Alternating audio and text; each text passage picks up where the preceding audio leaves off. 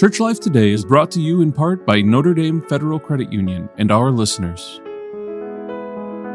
What do you want? We get asked a question like that often when you order at a restaurant or when generating a Christmas list or even when at a crossroads in a dating relationship. But of course, there are differing levels of seriousness to that question. Sometimes it is, what do you prefer? Or what strikes your fancy? But sometimes it is, what do you really want? In other words, what do you desire? It's hard to think of a more piercing or demanding question than that. What do you desire? What do you really want? But then again, there is another question that goes right along with that one that most of us do not confront, even if we do take seriously the question of what we want. That other question is the question of, how do we want? How do we desire? And it is precisely that hidden question of, how do you desire, right alongside the slightly more evident question of, what do you want, that my guest on today's show takes utterly seriously. And he helps us to take it seriously too. Luke Burgis teaches business at the Catholic University of America, where he is also entrepreneur in residence. An entrepreneur himself, he has co-created and founded 4 companies in wellness, consumer products, and technology. Now he is managing partner of Fourth Wall Ventures, an incubator that he started to build, train, and invest in people and companies that contribute to a healthy human ecology. On the basis of his extensive experience, along with his equally extensive classical training, his research, and his spiritual formation, Luke has authored a book filled with stories of woe and transformation, analysis of the mysterious workings of desire, and proposals for beginning to lead a healthier, more creative, truly human life.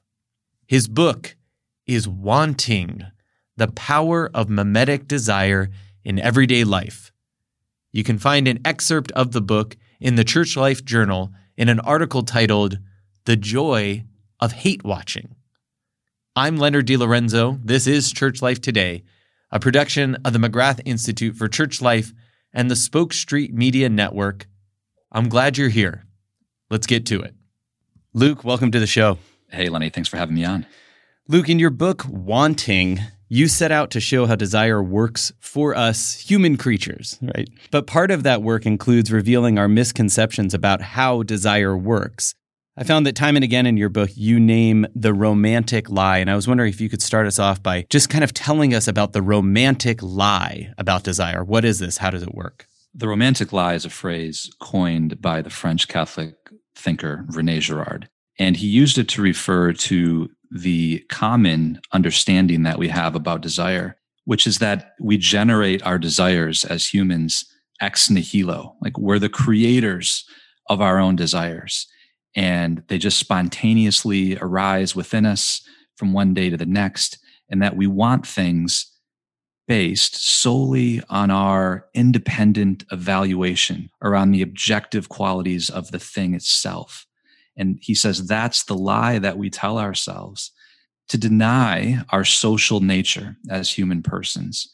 And Girard said, the romantic lie contradicts the real mechanism of desire and the way that desire works in a human, in that we always look to others to help us evaluate what is desirable. Other people, other things, real or fictional, are always coloring our perceptions of the value of objects in the world. So the romantic lie is this kind of idea that we're completely independent.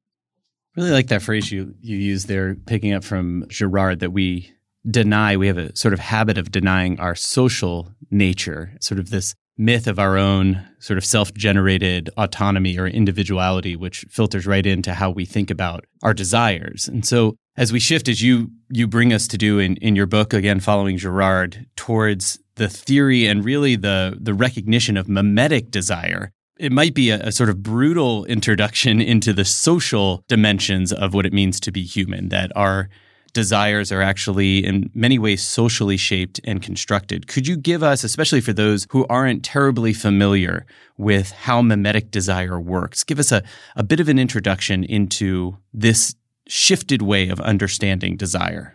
Yeah, Girard initially called mimetic desire triangular desire in his very first book, and it eventually evolved where he called it mimetic. The image of a triangle is, I think, helpful in understanding it. So we imagine there's a straight line between us and the object of our desires, which is the romantic lie, by the way. Right. The mimetic structure of desire, in Girard's view, means that that straight line is not actually a straight line. In fact, there is a third person or group or something somewhere around us and the object that is affecting our desire for the object. So you could draw, if you imagine that third thing somewhere off to the side, you draw a line to that thing and then to the object. So in other words, it kind of bends or distorts the desire that we have for that object. So mimetic desire is really a fancy way of saying that desire is imitative, that we're always imitating what Girard calls a model of desire. And one way to think about mimetic desire would be, in the context of theology, you could think of it almost as deviated desire. Think about, the book of Genesis. You have Adam and Eve in the garden, and there was no desire for the forbidden fruit until that desire was suggested to Eve by the serpent. So the serpent acted as a model of desire, and very suddenly in that story, there's a desire for this thing which had not even come into play before there was a model for it. So, Girard associates this even with the sort of satanic elements of the reason why there's so much conflict in human nature is that Satan sort of models the kinds of desire that lead to conflict and to rivalry.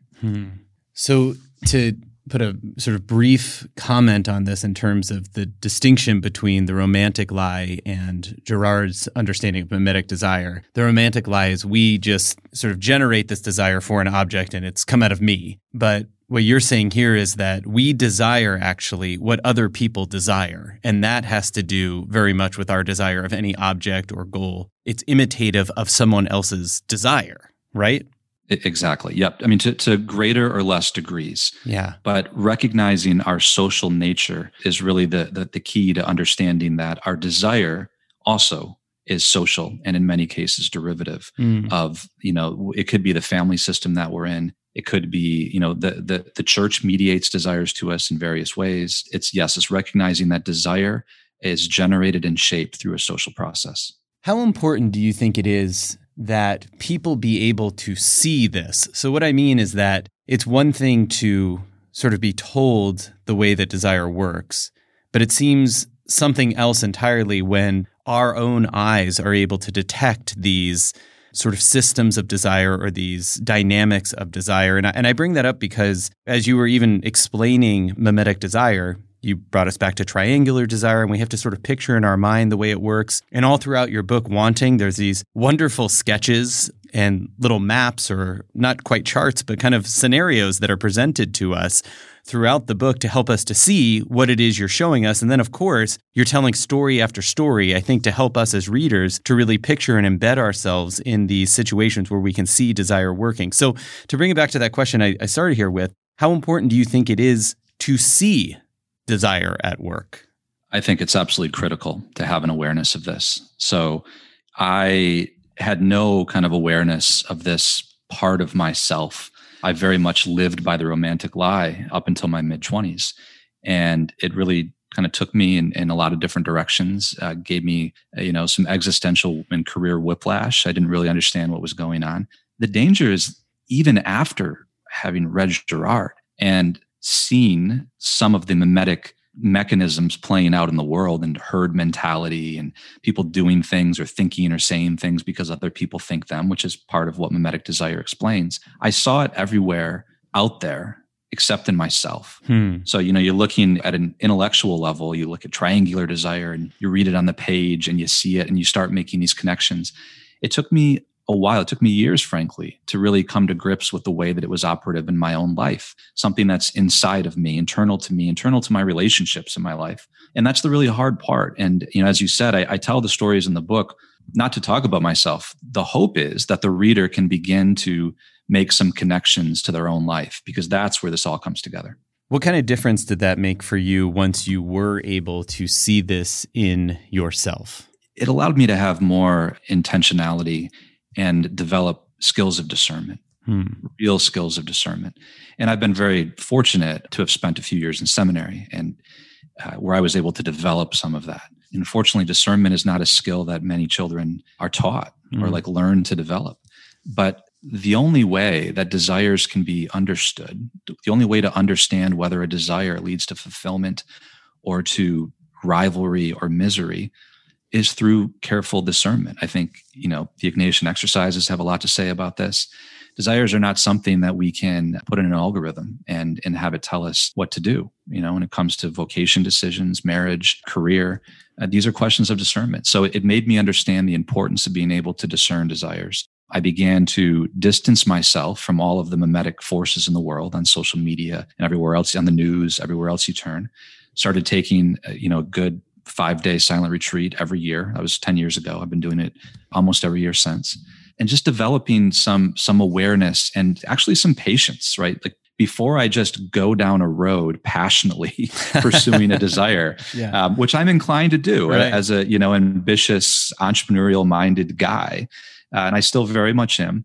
I just kind of have a way now to just put a check on things and put the brakes on, have a little bit more patience, sit with it, in prayer before I go all in on these things, because we tend to take our desires for granted without actually sinking down into them and understanding where they're coming from. Is this from God? Is this from the culture? Is it worldly? So that process is really key to being able to move beyond being a total kind of instrument of mimetic forces, if you will. Yeah. This is Leonard DiLorenzo. You're listening to Church Life Today on Spoke Street Media Network.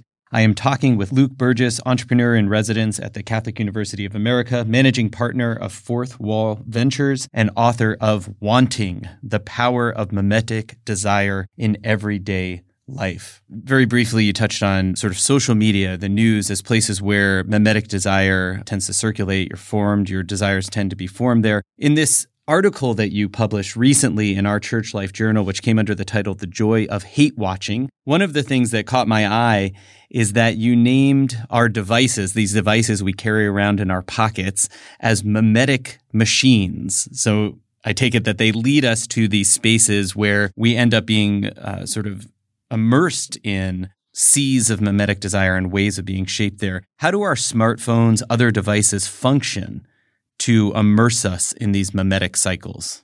Yeah, these devices are really portals, almost existential portals into these universes of mimetic desire that I'm not sure we really understand. Oftentimes, the problem, and I put that in quotes, the problem with social media is analyzed in very materialistic terms. Are people doing good work, looking at the ways in which there are some neurologically addictive aspects to social media? Like we have this Pavlovian response. We get the dopamine hit when we see the notifications on our phones. And it's true, but it doesn't really explain the real nature and depth of the problem, in my view. And that is, if we understand the way that mimetic desire works, that human beings have this like innate need to look for models of desire. We seek models of desire.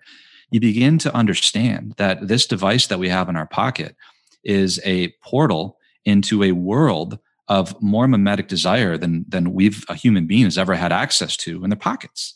Mm-hmm. And mimetic desire is fundamentally, I situate it not on a biological level. There are some people are looking at mirror neurons and trying to understand why human beings are so imitative. But I situate it at the spiritual level. And I think we have to understand spiritually what's going on with social media. One of the things is that we open up our device, especially children 13, 14, 15 years old, now look at their phones and see millions, even billions of other people their age wanting various things. And existentially speaking, it's almost like we've taken all of the desires in the world and fitted them all in the head of a pin. And that pin just happens to look like a smartphone. In the book, I tried to provide a Girardian perspective on social media to see a different side of the problem. And I call them mimetic machines because I think they're fueling mimetic desire and by extension, rivalry and insecurity and status anxiety, unlike anything we've ever seen. If this is one of the places, maybe one of the primary places, as you're mentioning, especially for young people, but not only, where desires are being shaped, we don't even recognize this. What is a kind of antidote to that? And I'm wondering, especially here, pulling from your book about the place of fulfillment stories, which you put towards the forefront of kind of the cure for this sort of trap of mimetic desire. Is this one of the antidotes to something like social media, to the ways in which our desires are shaped for us in an unhealthy way, the importance of fulfillment stories? Yeah, fulfillment stories is an exercise I was introduced to about a decade ago by my good friend, Dr. Joshua Miller. And this has to do with cutting through the purely or largely just mimetic forces. And I call those thin desires in the book, just to give them a simple sort of name. Like what we're talking about with thin desires are just highly, highly mimetic things, the things that are here today, we're inflamed, gone tomorrow. And to try to take hold of some thicker desires, and thick desires can be good or bad, by the way. You can develop thick desires for, that can be vices. But more often than not, when you ask people to tell you a story about a time in their life when they engaged in some action where they had agency and they found some deep meaning and sense of joy or fulfillment in some small achievement, just something that's important to them, you tend to find, first of all, that, and I've been doing this for 10 years now, I take all of my students through this exercise, 99.999% of the time, they're telling some story of making a self-gift and serving other people. It's amazing because these are fulfillment stories. Yeah. And two, I believe kind of, very much in the style of Augustine in the Confessions, that this is a bit like an exercise of looking back at your life and seeing those moments of the Holy Spirit operative where, one of the fruits of the Spirit is joy. And that's why the fulfillment stories are so important. And asking them, mining my life and my colleagues' lives and my children's lives for these kinds of stories is critical because it's helping cut through the mimetic forces that are rampant on social media and identifying something more core to the essence of that person, who that person may be at their core, not just where they're from and what football team they like and what food they like, but something internal to them, something that is meaningful to them. That's how we really get to know people. So if you ever want a way to get to know somebody at their core very quickly, asking them to tell you a few fulfillment stories is a great way to do it. I imagine our listeners are already getting a sense of the sort of spiritual significance that comes from what you're doing here in your book. It's not that all throughout you're talking about, and this has to do with religion, and this has to do with the religion. You're actually giving us a way of seeing the sort of cultures that we abide in and the ways, as you've already mentioned, that we do desire and that we could desire. So it has to do with who we are and who we could become. Nevertheless, there are certain explicit moments where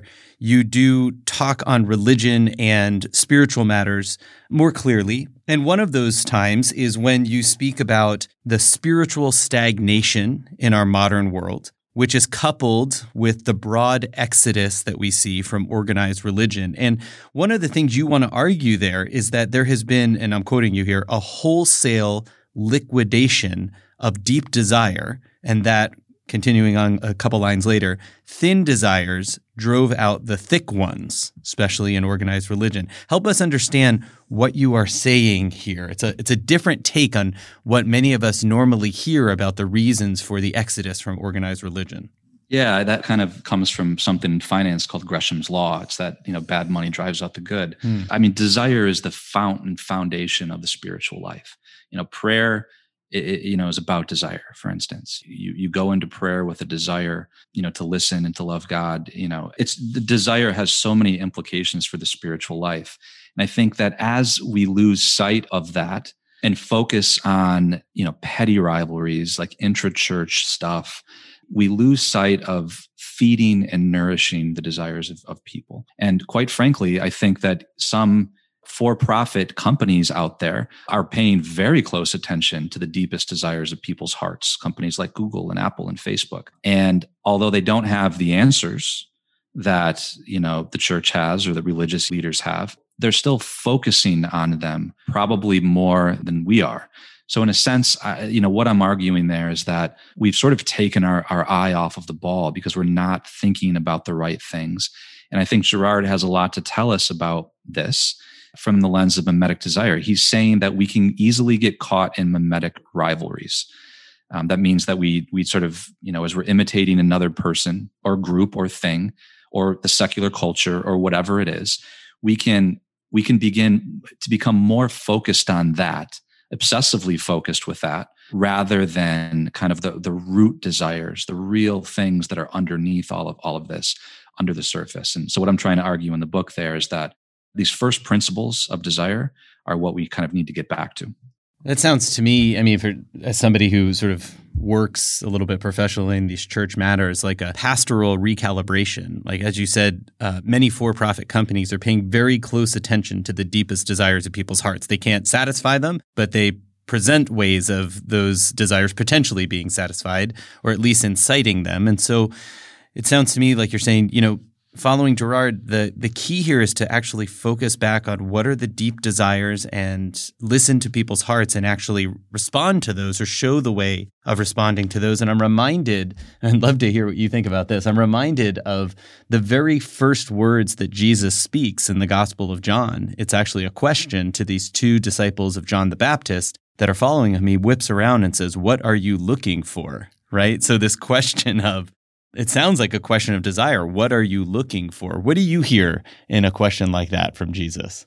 I think it's a question of desire. And I don't know if you've seen The Chosen. Yeah. Well, I've seen a little bit. Yeah. Yeah. So I've been watching it. I went into it, frankly, kind of skeptical. But one of the things that I love about it, I do think it's well done. And I think that it depicts the transformation of desire beautifully. You see the disciples taking only worldly models as their models of desire. Peter's worried about taxes and all of the I love it, because it focuses on Jesus through the perspective of the disciples. And I think that the show is really depicting the transformation of desire, if I had to sum it up. And I think it does it beautifully. And you see that there's this process of conversion. It's a continual process of conversion, a reordering of desires, because Christ is the only model of desire that's totally transcendent to the world, that can ever sort of reorient them and pull them out of the predicament that they were in, right? To get them focused on transcendent desires and following him. So I think that question and questions throughout the gospel, right through to the end, are all related to that question of what is it that you want? This is Leonard DiLorenzo. You're listening to Church Life Today on the Spoke Street Media Network. I am talking with Luke Burgis, entrepreneur in residence at the Catholic University of America, managing partner of Fourth Wall Ventures, and author of Wanting: The Power of Mimetic Desire in Everyday Life. Luke, that brings me then to one of the questions that runs all throughout the book that, really challenged me, and I found it to be incredibly stimulating. It's the question posed variously as, what have you helped other people to want? What have you helped other people to want? Man, that to me is an indicting question. It means that, or at least it sounds like, we are responsible to each other for how we form desires. Tell us about how you understand that responsibility and how we can start to better reckon with it. I think that's a responsibility that every parent understands, that they're models of desire for their children, and that the things that they want, from the superficial, right, being, fans of a certain team or something like that, to the more important ones, really, they're always looking. And I think we forget that still happens as adults. And frankly, what inspired that tactic, which comes near the end of the book, but as you pointed out, it's the question running through the whole book, was C.S. Lewis, The Weight of Glory. And he has a passage near the end of his sermon called The Weight of Glory, which is one of my favorites. He's talking about heaven and our responsibility to serve our neighbor. And he says, all day long, we are, in some degree, helping each other to one or other of these destinations. It's in light of these overwhelming possibilities that we should conduct all our dealings with one another, all friendships, all love, all play, all politics. There are no ordinary people. So he's talking about, the weight of glory is kind of the weight of our neighbor's glory, right, on us. And every interaction that we have with them helps them get, one step closer, one step further away to that fullness of relationship. And frankly, I was taking that. I was riffing off that a bit, and I spent a couple of years haunted by that. And then I started thinking about that and reframing it in the context of desire, and thinking, man, like everybody that comes into contact with me is probably going to leave that interaction wanting to love a little bit more or less or differently, because we are models of desire to each other. And somebody's looking to me. Maybe some of my students, they're probably people I don't even know, look to me as a model of desire. And I felt this enormous responsibility to go through my life realizing that as I'm affected by what other people want, one, I have a great responsibility to choose my friends and the people I surround myself with very wisely, but also that I'm also a model of desire, and that I, in some sense, bear a weight and responsibility for what those around me want. I can cause scandal or I can edify. So it's just kind of something that I try to keep constantly on my mind. And I think we'd all do well to just think more seriously about that responsibility. If in fact desire is mimetic, then this is part of the weight that we have as Christians. That brings me to something that I don't know if you mentioned it in the book, but you certainly mentioned it on your website, which is that your favorite virtue is hope. And you definitely, towards the end of the book, are bringing forward the importance, the priority of hope. And it seems to me that one of the things you're pointing out is that we just have this incredible crisis of a lack of hope in the world these days, that it's there sort of culturally, but it's also there in each one of us. Perhaps we haven't been free to hope boldly enough, to hope in a way that would not just stretch us, but would also be productive and generative of new life. How do you think about the importance of hope in terms of the transformation of desire? Without hope, there's really no desire. I mean, if there's no hope for fulfillment, then desire kind of dies, on the operating table. I mean, there's no path forward. I mean, hope is absolutely essential to human life. I think I thought about this more during the pandemic than ever. Hope seemed to be the most important thing that we could cultivate as a culture. And I come from the tech startup world, and I read all kinds of things and solutions, and, it's time to build, just got to build more things. And it just dawned on me, and I finished the book during the pandemic. I mean, when it was at its worst. So, that's why the book is dedicated to my wife and to hope, because at the end of the day, hope is where these great desires are kindled and are able to breathe. And we need hope more than ever before. And I feel like in the culture, there has been this sense of stagnation, especially spiritual stagnation. And I think we need to look to the communion of saints, look to Christ. Somehow we need a rekindling of the virtue of hope. And it is a virtue, by the way, which means that we can do things, right, to cultivate it, or we can do, it's like faith, or we can do things to lose it. And I think that, it's something that I'm certainly striving to put at the forefront of my life, is to be a more hopeful person. There's a lot of doomsayers out there. Yeah, indeed. And I suppose a lot of that doomsaying is about other people, right? To split us up into camps, to want to cancel each other, to be right so that the other person is wrong, or so they are wrong in order that we might be right. So maybe tying this together with what you were just mentioning from C.S. Lewis and The Weight of Glory, the weight of your neighbor's glory, and your emphasis on the virtue of hope. How about hoping for your neighbor? Is that a way out of this mimetic cycle, to actually hope thickly for their good, for their glory? I think so. And, one of the beautiful things about that, it's kind of like empathy. So Girard pointed out that mimetic desire is. It's not positive. It's not negative. It often leads to negative, destructive consequences when we don't, because it leads us into rivalry and competition with other people.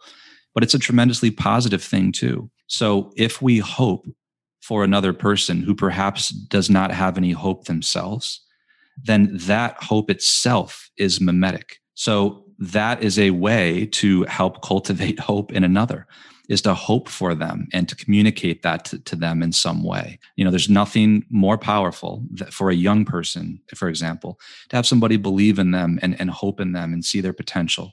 And that is, I think, absolutely one way out, is to have hope for others and to concretize it. Not hope in an abstract sense, but find somebody in your life today that you want to generate and hope for, and then find some way to make that real.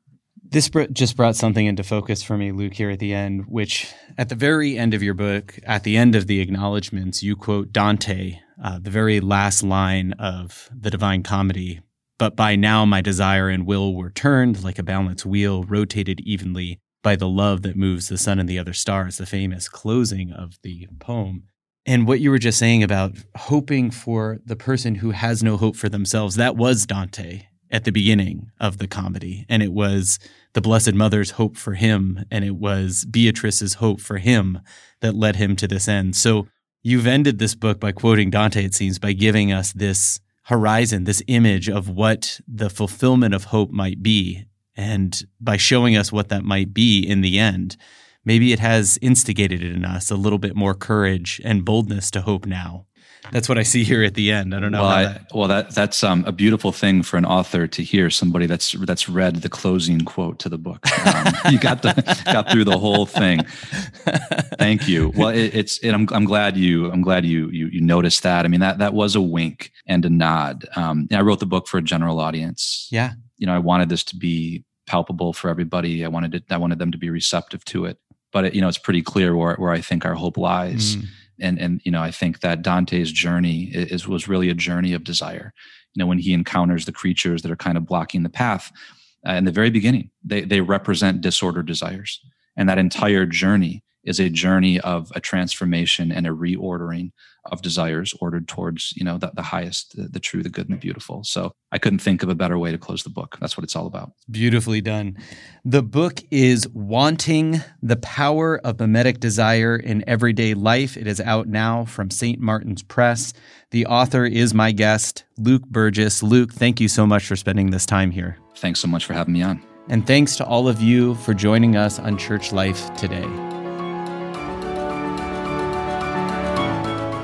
Church Life Today is a production of Spoke Street Media and the McGrath Institute for Church Life at the University of Notre Dame, and is brought to you in part by Notre Dame FCU and our listeners.